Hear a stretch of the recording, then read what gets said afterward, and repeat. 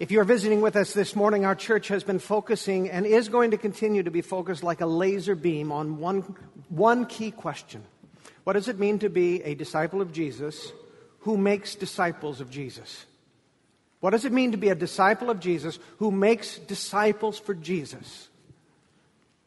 That was the totality of the call of Christ. In Matthew chapter 4:17, we hear Jesus appear on the scene, and his first words were, "Repent, for the kingdom of heaven is near." Repent. That means whatever direction you're going, stop, turn around, and he said, "Follow me." Turn and follow me. And that's an important starting point. That's the essential starting point of discipleship. If we don't stop going the direction we're going and turn around, we're never going to be able to follow Jesus, because he is not the way that we are inclined to go. But that's only half of the call to discipleship. It's the half that we like perhaps the most. But the other half is the essential part too. For he went on to say, "I want to make you fishers of men." Go and make disciples. Go and make disciples. And really what we're trying to grapple with as a church, until we as disciples, not the paid staff, not the pastors, not the elders, not the religious people, until every single one of us understands that one of our calls is a call to share our life in Christ with others and imitate Christ and invite others to imitate us as we're doing that. Until we get that, we are not finished that circle, that cycle of what discipleship is all about.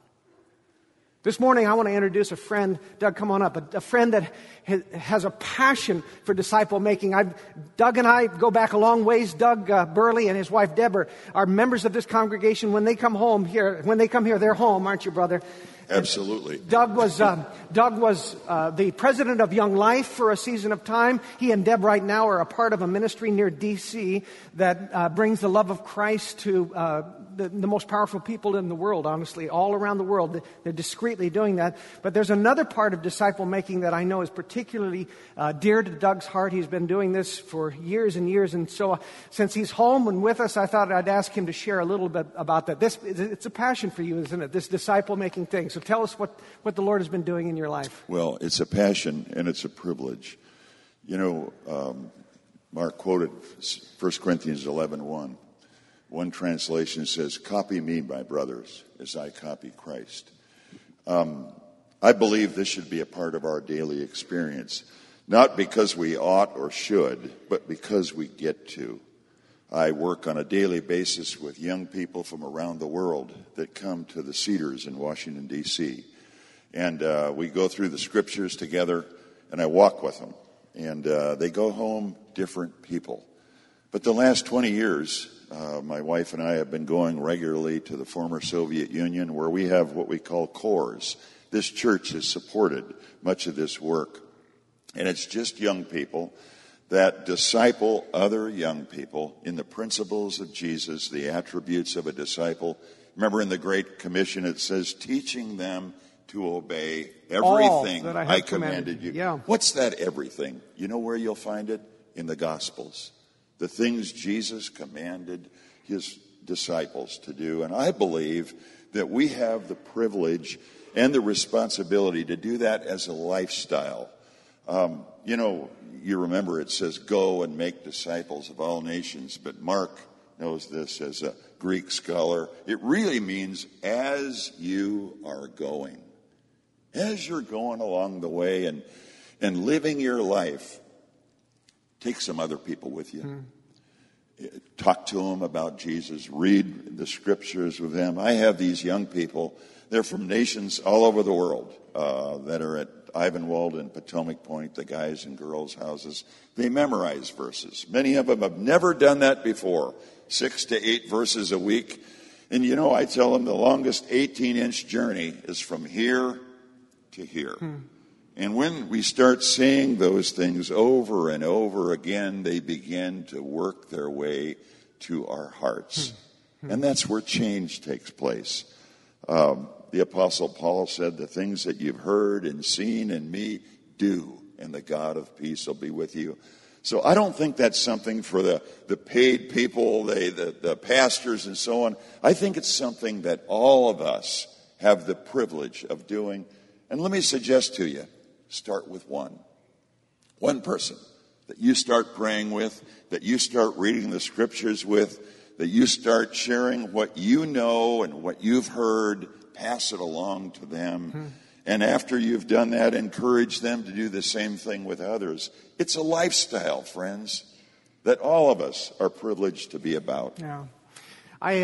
I've known Doug for a long time. We've walked together a long time. Honestly, though, it is in my recent years of ministry that I have seen afresh the thing that Doug has been working on all of his life. I feel he really has a word to speak to our church in this season as we seek to become more and more a church of disciple makers. So I am grateful for you being here. You mentioned your love for a young man. I want you to stay up here for your love for kids and growing their love for the Lord. We have a young man that I want us to celebrate today. We have a veteran disciple maker. Well, we have a younger man that has also been called to this. Back in 2009, when Michael Ramsden came for the second time, part of the Ravi Zacharias Ministries, and he was part of this burgeoning program that we had of Oxford Northwest Apologetics Conference. One young man who was a senior at the time sitting out there was Michael Bautersa.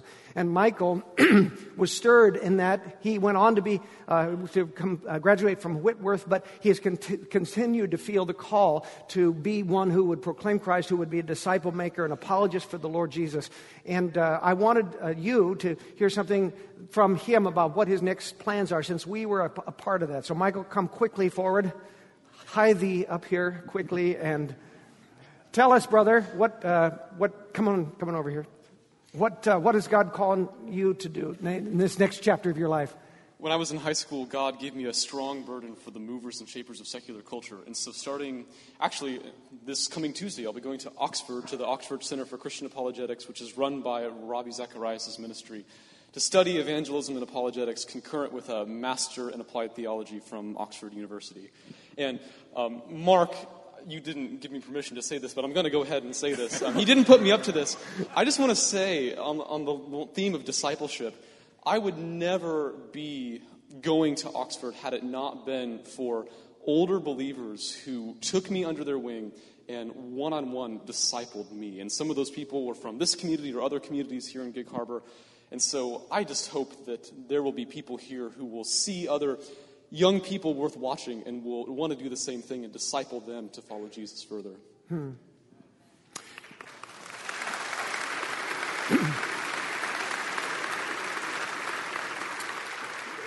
I want to pray for both of these men. Father, I thank you for my friendship with both of these men. I thank you for the way that they have touched my life and our lives. I thank you for Doug's faithfulness year after year. And Lord, I don't suspect that we're going to know the fruit that has been born of his ministry until one day we stand before you in glory. And then we will realize what you have done. But we're grateful to be a part of that. And we thank you for his guidance, his leadership, and his inspiration to us to continue to be disciple makers.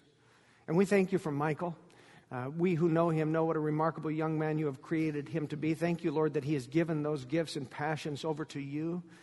And we pray that just as Ellis left the ACA program to come to us, that one day Michael will leave ACA and he will go someplace that will make a significant difference for the kingdom of Christ. We're proud of him. We love him. We pray your blessing upon him, your protection upon him, and we pray that your kingdom will be advanced in a great way because he said yes to you in this. So, Lord, lift up these two ministries, these two brothers. We thank you for them in the name of Jesus. Amen. Amen. Say one more time a big thank you to these two guys, Chapel Hill. Brother?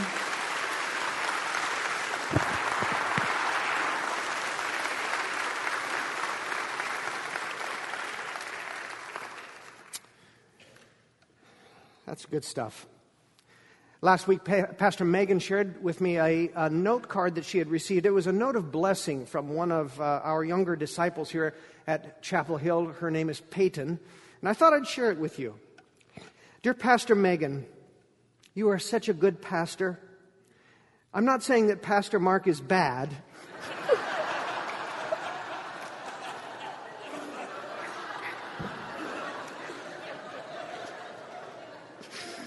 But I'm saying that you are good. It's always such an encouragement to receive blessings like that, isn't it? This morning we turn to the most famous blessings that were ever pronounced. We call them the Beatitudes. And it was with these sublime words that Jesus launched a preaching ministry that would change eternity. We're going to start a little beforehand to set the context for it. Would you please open your Bibles and keep them open? We're going to turn to Matthew chapter 4. We're going to start at verse 23. Hear the word of the Lord. Matthew 4, verse 23, page 815 in your pew Bibles, if you need that. Hear the word of the Lord. Jesus went through Galilee, teaching in their synagogues, preaching the good news of the kingdom, and healing every disease and sickness among the people.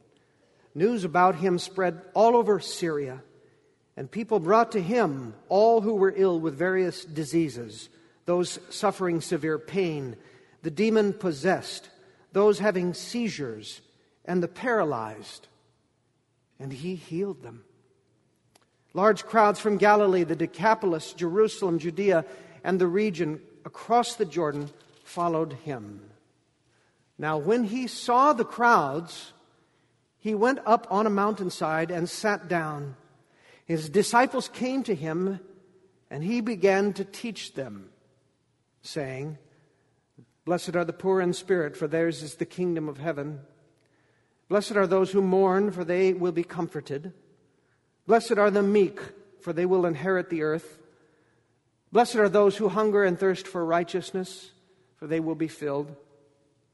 Blessed are the merciful, for they will be shown mercy. Blessed are the pure in heart, for they will see God.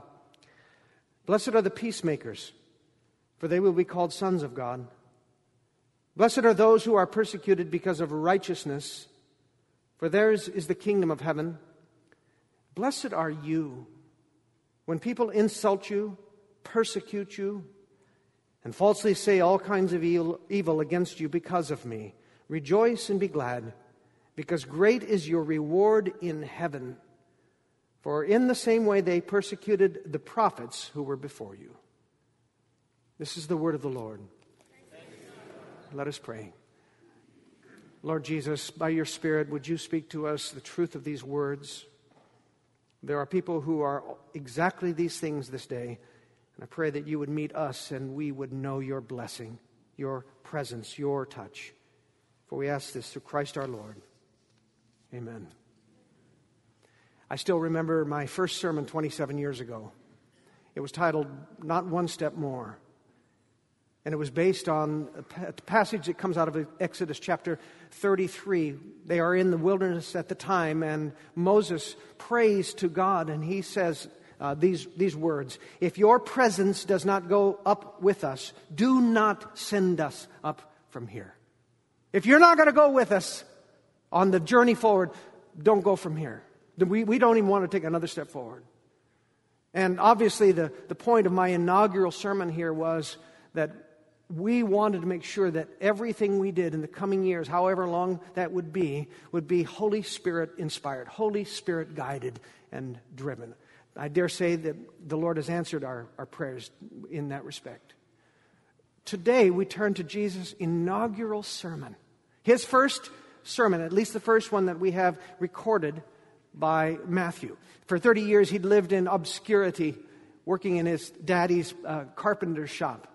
But then with the arrest of John the Baptist, Jesus suddenly bursts on the scene, and he does so with this audacious pronouncement that we saw back in Matthew 4:17. Repent, for the kingdom of heaven is near. By the way, exactly the same message that we had heard from John. He picks up where John leaves off, and then he takes it on and runs with it. He said, "Repent, for the kingdom of heaven is near." And then he did what John couldn't do. He said, "Come and follow me. Turn around from the direction you're going. Come, I will show you the way to go. Come, follow me." And immediately, as we just saw recounted, we begin to see the kingdom of heaven break through. Jesus begins to preach and teach. He travels throughout the countryside, and he heals, and he casts out evil spirits. He even raises people from the dead. And the more he goes, the more he does, the more these glimpses of kingdom of heaven breaking through, the more the crowds follow. They long for what he has, the power that he demonstrates, the authority that he represents like they had never seen in any of their religious teachers before. That was what was happening. And then finally one day this great crowd gathers where a bunch of us are going to be sitting in January on a hill that's just to the side there of the Sea of Galilee. He sits down. That's what teachers did when they taught. They sat. He gathers the disciples nearby to them, but the crowds are listening in all around. And then the very first words of his preaching ministry are these. And by the way, they were revolutionary. Blessed are the poor in spirit. Blessed are the mourners. Blessed are the meek. Blessed are the hungry and thirsty for righteousness. Blessed are the merciful and the pure in heart, and the ones who are persecuted and insulted and lied to because of me. Now we know these words, don't we? And we love these words. And some of us have memorized these words. But what do they mean? What does it mean to be blessed? And why did Jesus start here? Of all the places he might have started, why did he start his ministry here? First of all, then, what does it mean to be blessed? Blessing, we might define this way. It's the experience the favor of God, which results in a deep sense of well-being. That's a starting point. It's the experience of the favor of God that results in a deep sense of well-being. Some translations say happy. I hate that translation. Yeah. One of the shows we love is a show called Duck Dynasty. Any of you ever watch Duck Dynasty? Yeah, I get a lot of my spiritual inspiration from that. And right there, Phil Robertson is the head of that clan, a Christian guy, by the way, a wonderful ministry that they have. But one of his favorite sayings is happy, happy, happy. And it's a fun saying for that show. It's a lame definition of blessedness. In fact, I hardly know where the word happy appears or should appear in definition of Christian life, of discipleship. Happy, happy, happy. It's such a frothy, lame word. Blessedness is something much deeper than that.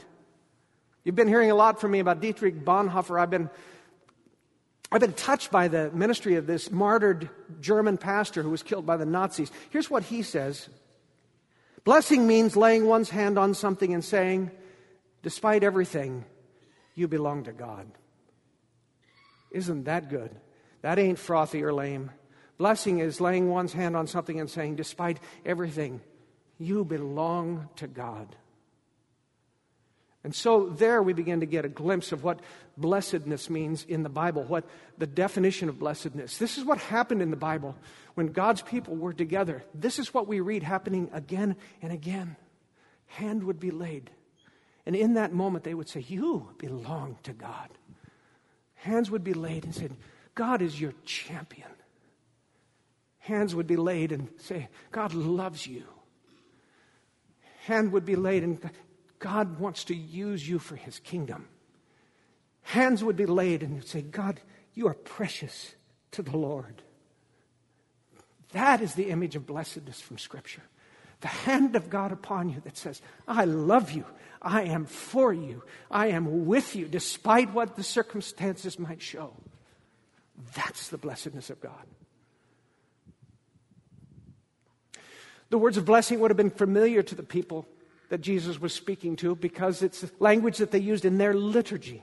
Barak. Barak means blessing. Barak atah Adonai Eloheinu melech haolam. I mean, all of the liturgy of their Jewish life talked about the blessedness of God and blessing God, offering it back and forth. So that language would have been very familiar to them. It wouldn't have surprised anybody that this rabbi, this preacher coming out of Nazareth, would have begun his ministry by speaking in terms of blessing. Here's what revolutionized them, though. Here's what flipped their world on end. It was the people who were on the list of the blessed. It's the people who were on the list of the blessed. That was revolutionary. Why is that? Because at this time it was assumed that the evidence of God's blessing was wealth, health, and power. Not very different from our perspective on the subject, by the way. Wealth, health, and power. In that time, in the time of Jesus, if you wanted to know whose God's favor was upon, whose head God's hand was upon, All you needed to do was to look for the persons that were rich and well off and healthy and powerful. And that was it. That was the example of it. And we understand then a little bit better this encounter that Jesus had when once he said to his disciples, it is easier for a camel to go through the eye of a needle than for a rich man to enter the kingdom of heaven. This explains why the response of the disciples was, then who can be saved? Who can be saved? If the rich man, who is obviously the blessed of God, if even the rich man has a hard time being saved, what in the world chance is there for me, a poor nothing man who is obviously not blessed by God? Do you get it? The same thing comes out when they were walking along in John chapter 9. They come upon a blind man and the disciples ask this question. So, who sinned? Remember that? Was it this man who sinned? Or did his parents sin? I mean, obviously, God's blessing is not upon him because he's blind. So their question was, whose fault was it? Something had to be wrong, right? And Jesus' response was, neither sinned. This is going to be a chance to show the glory of God. But that rocked their world. This belief that your circumstances, your health, your wealth, your prosperity, these were indicators of God's blessing upon your life. It was so prevalent that it was almost like a Jewish form of karma. You got what you had coming to you. If God was happy with you, He would make you healthy, wealthy, and wise. If God was disfavored with you, if He was unhappy, then you would be poor and ill and powerless and looked down upon by the world. And I've got to tell you, it's not very different than the way that we believe in America today. You just listen to the preaching of some of the pastors who are the most popular ones. It's all health and wealth. You know God's favor when you have the new Mercedes in your driveway and when your bank accounts are full and your house is the biggest one. I mean, that's that. That's the way you know whether we are really blessed of God. Really? What does that say to the believers in Nigeria and Iraq and in Sudan who are being beheaded and raped and tortured for their faith? God must not favor them the way He favors American Christians. Is that how we should understand that? With all of that in mind, I want to reread a portion of that description that we have of the gathering around Jesus. News about Jesus spread all over Syria. People brought to Him all who were ill with various diseases, those suffering severe pain, the demon-possessed, those having seizures, and the paralyzed, and He healed them. Large crowds followed Him. If blessing meant God's hand of favor upon someone, then you could not find a less blessed crowd of people than those who were gathered on that hillside near Galilee, because they were diseased and they were pained and they were possessed and they were epileptic and they were paralyzed. So according to the thinking of the time, these were the God abandoned, not the God blessed. These were the spiritual losers who were riding along on the coattails of the really holy people who were carrying the spiritual freight for the rest of the nation of Israel. And yet, as Jesus looks out across that motley crew, His first ministry words are a burst of kingdom light that turns the world upside down. Blessed are the poor in spirit. Blessed are the mourners. Blessed are the meek. Blessed are the spiritually famished and the persecuted. Those are precious words, aren't they? But, beloved, and you need to understand this. Listen to this. The Beatitudes have been mostly misunderstood and often abused, because for many, they have become the how-to list to earn God's favor. In other words, if you want to receive this blessing that Jesus talks about, then you need to be poor in spirit. You need to be mourning. You need to be meek. You need to be spiritually famished and persecuted. Will you just listen to me? That is not at all what Jesus was saying. Jesus was describing The second-class citizens in the world, the ones that the rest of the world look down upon. And he goes down the list. The poor in spirit, literally that means the ones who don't have a thing to offer spiritually. The mourners, the ones who've been abandoned by their spouse or who just buried their baby. The meek here would be the mousy ones who scurry out of the way so that they are not run over by people on the sidewalk. The spiritual starved ones who hunger and thirst, they are hungering and thirsting because they got nothing spiritually. They are famished spiritually. The peacemakers, they have the most thankless job in the world. Just ask the cop who shows up on a domestic call. He's hated by both sides, right? Have you ever seen what happens to one who has a merciful heart in a business setting? They get chewed up. And the pure in heart, you mean that naive goody two-shoes who gets made fun of behind her back? And then the persecuted, like the Christians in Iraq or Nigeria or Sudan, being raped and tortured and beheaded. So really, these are your blessed ones? These are the blessed of God? This is what you must aspire to if you want God's blessing upon you? That is not what Jesus is saying. Jesus was describing what he was seeing. Jesus looked out at this crowd of broken, hopeless, rejected spiritual nobodies. I imagine that he looked into their eyes one at a time, and in the way that only Jesus could do, he looked deep into their souls, one at a time, and he said, you who are the spiritual nobody, and you whose eyes are still puffy from crying last night,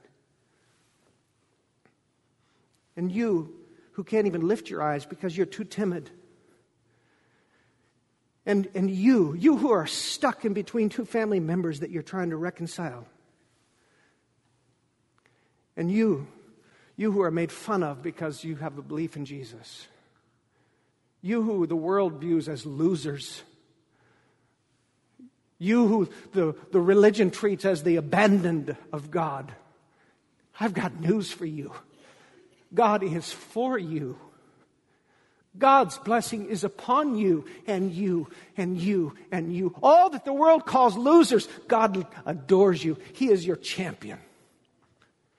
His blessing is upon you. Not when you get to something else. Right now, in this moment, God is for the losers, the broken, the desolate, the heart sick.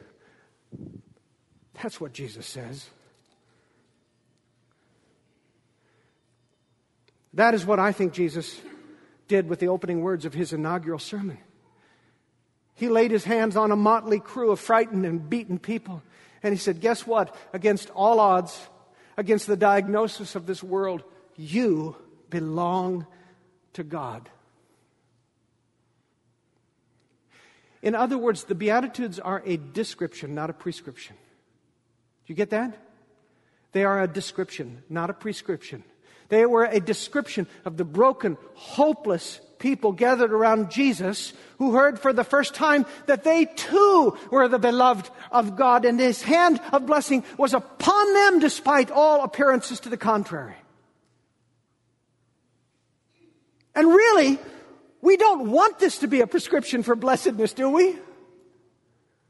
Otherwise, we will have to be spiritually devastated by grief.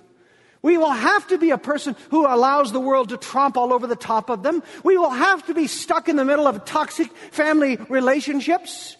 We will have to be humiliated for our faith in order to earn God's favor. Now, God may allow us to fall into those situations, and at times our faith might lead us right into those dark places. But is Jesus really saying that we should aspire to them in order to receive God's blessing? So where then does that leave those of us who happen at this time to be spiritually full? Where does that leave the laughers in the crowd right now? Or the type A personalities like me? Or Or those whose families happen to be a place of blessing and peace and joy? Does it mean that we cannot experience the blessing of God unless and until we lose all of those things?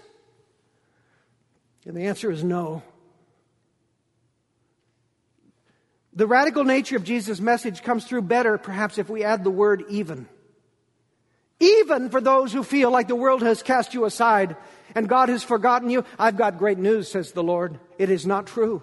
God's hand can be upon you right now, even in your emptiness, even in your grief, even in your fear, even in your timidity, even in your loneliness. You still belong to God. And by the way, he might have added, it's only a matter of time before every one of you will be on this list. Isn't that right? It's only a matter of time before every one of you will be spiritually empty, will be grieving, will be humiliated, will be persecuted. And when that time comes, God will still be your champion. This was revolutionary stuff, and it still is. As I think back over this past week, there are so many who come to mind who need to hear and believe this word of blessing. The mom who gets up 5 times a night to turn her son because his body doesn't work anymore. The man who was served divorce papers by the wife he adores. The man whose jawbone was cut out of his face and will never eat a solid piece of food again. The woman who is going through endless medical procedures. The man who lost his ministry because of a moral failing. The woman who has lived a lie for years and years and just got found out. And that's just a partial list from this week in this church. People who are reeling from the circumstances of our lives. They are our empty, our sad, our frightened, our humiliated people. And to them, Jesus says, bless you. Blessed are you. Right here, right now, right in the midst of this, God is for you. God's hand is upon you. God is your champion. 3 chapters from now, Jesus will conclude this sermon, the greatest sermon ever preached, and he's going to say, listen, all this stuff I just taught you, you know what I expect you to do? What? Do it. I expect you to obey what I have taught you. I expect you to put into practice what I have taught you. That is what I expect of my apprentices, my imitators. That is what I expect of them. My disciples obey me, or they're not my disciples. And if they don't obey me, their lives will fall down around them like a house that's built on sand. So that is what I expect of you. And that's what he will say 3 chapters from now. But notice that's not where he starts. That's how he ends it. This is how he starts it. He starts with grace. He starts with blessing. He says, wherever you are in life, whatever you are going through, however broken, sad, empty, despairing you might be, God is for you. God's hand is upon you. And if you believe and if you receive this blessing from God, I will help you to become the person I created you to be. Discipleship results in, leads to, ends in obedience. But it starts with my grace. So, beloved, let this word ring in your hearts forever. God is for you. Blessed are you. Father, thank you for this incredible gift of your blessing and presence and grace. Thank you that we don't have to earn your love, that we don't have to get our act straightened up before we come to you. Thank you that you come to us first. You lead with grace and blessing. Some of us are doing pretty well right now. Our lives are full, our spirits are full, our families are good. But I know there are a lot of us here today to whom this word of blessing, this promise of God's hand upon our lives is balm for battered souls. Would would you make us better disciples of yours because we have received this gift? For we ask it in Jesus' name.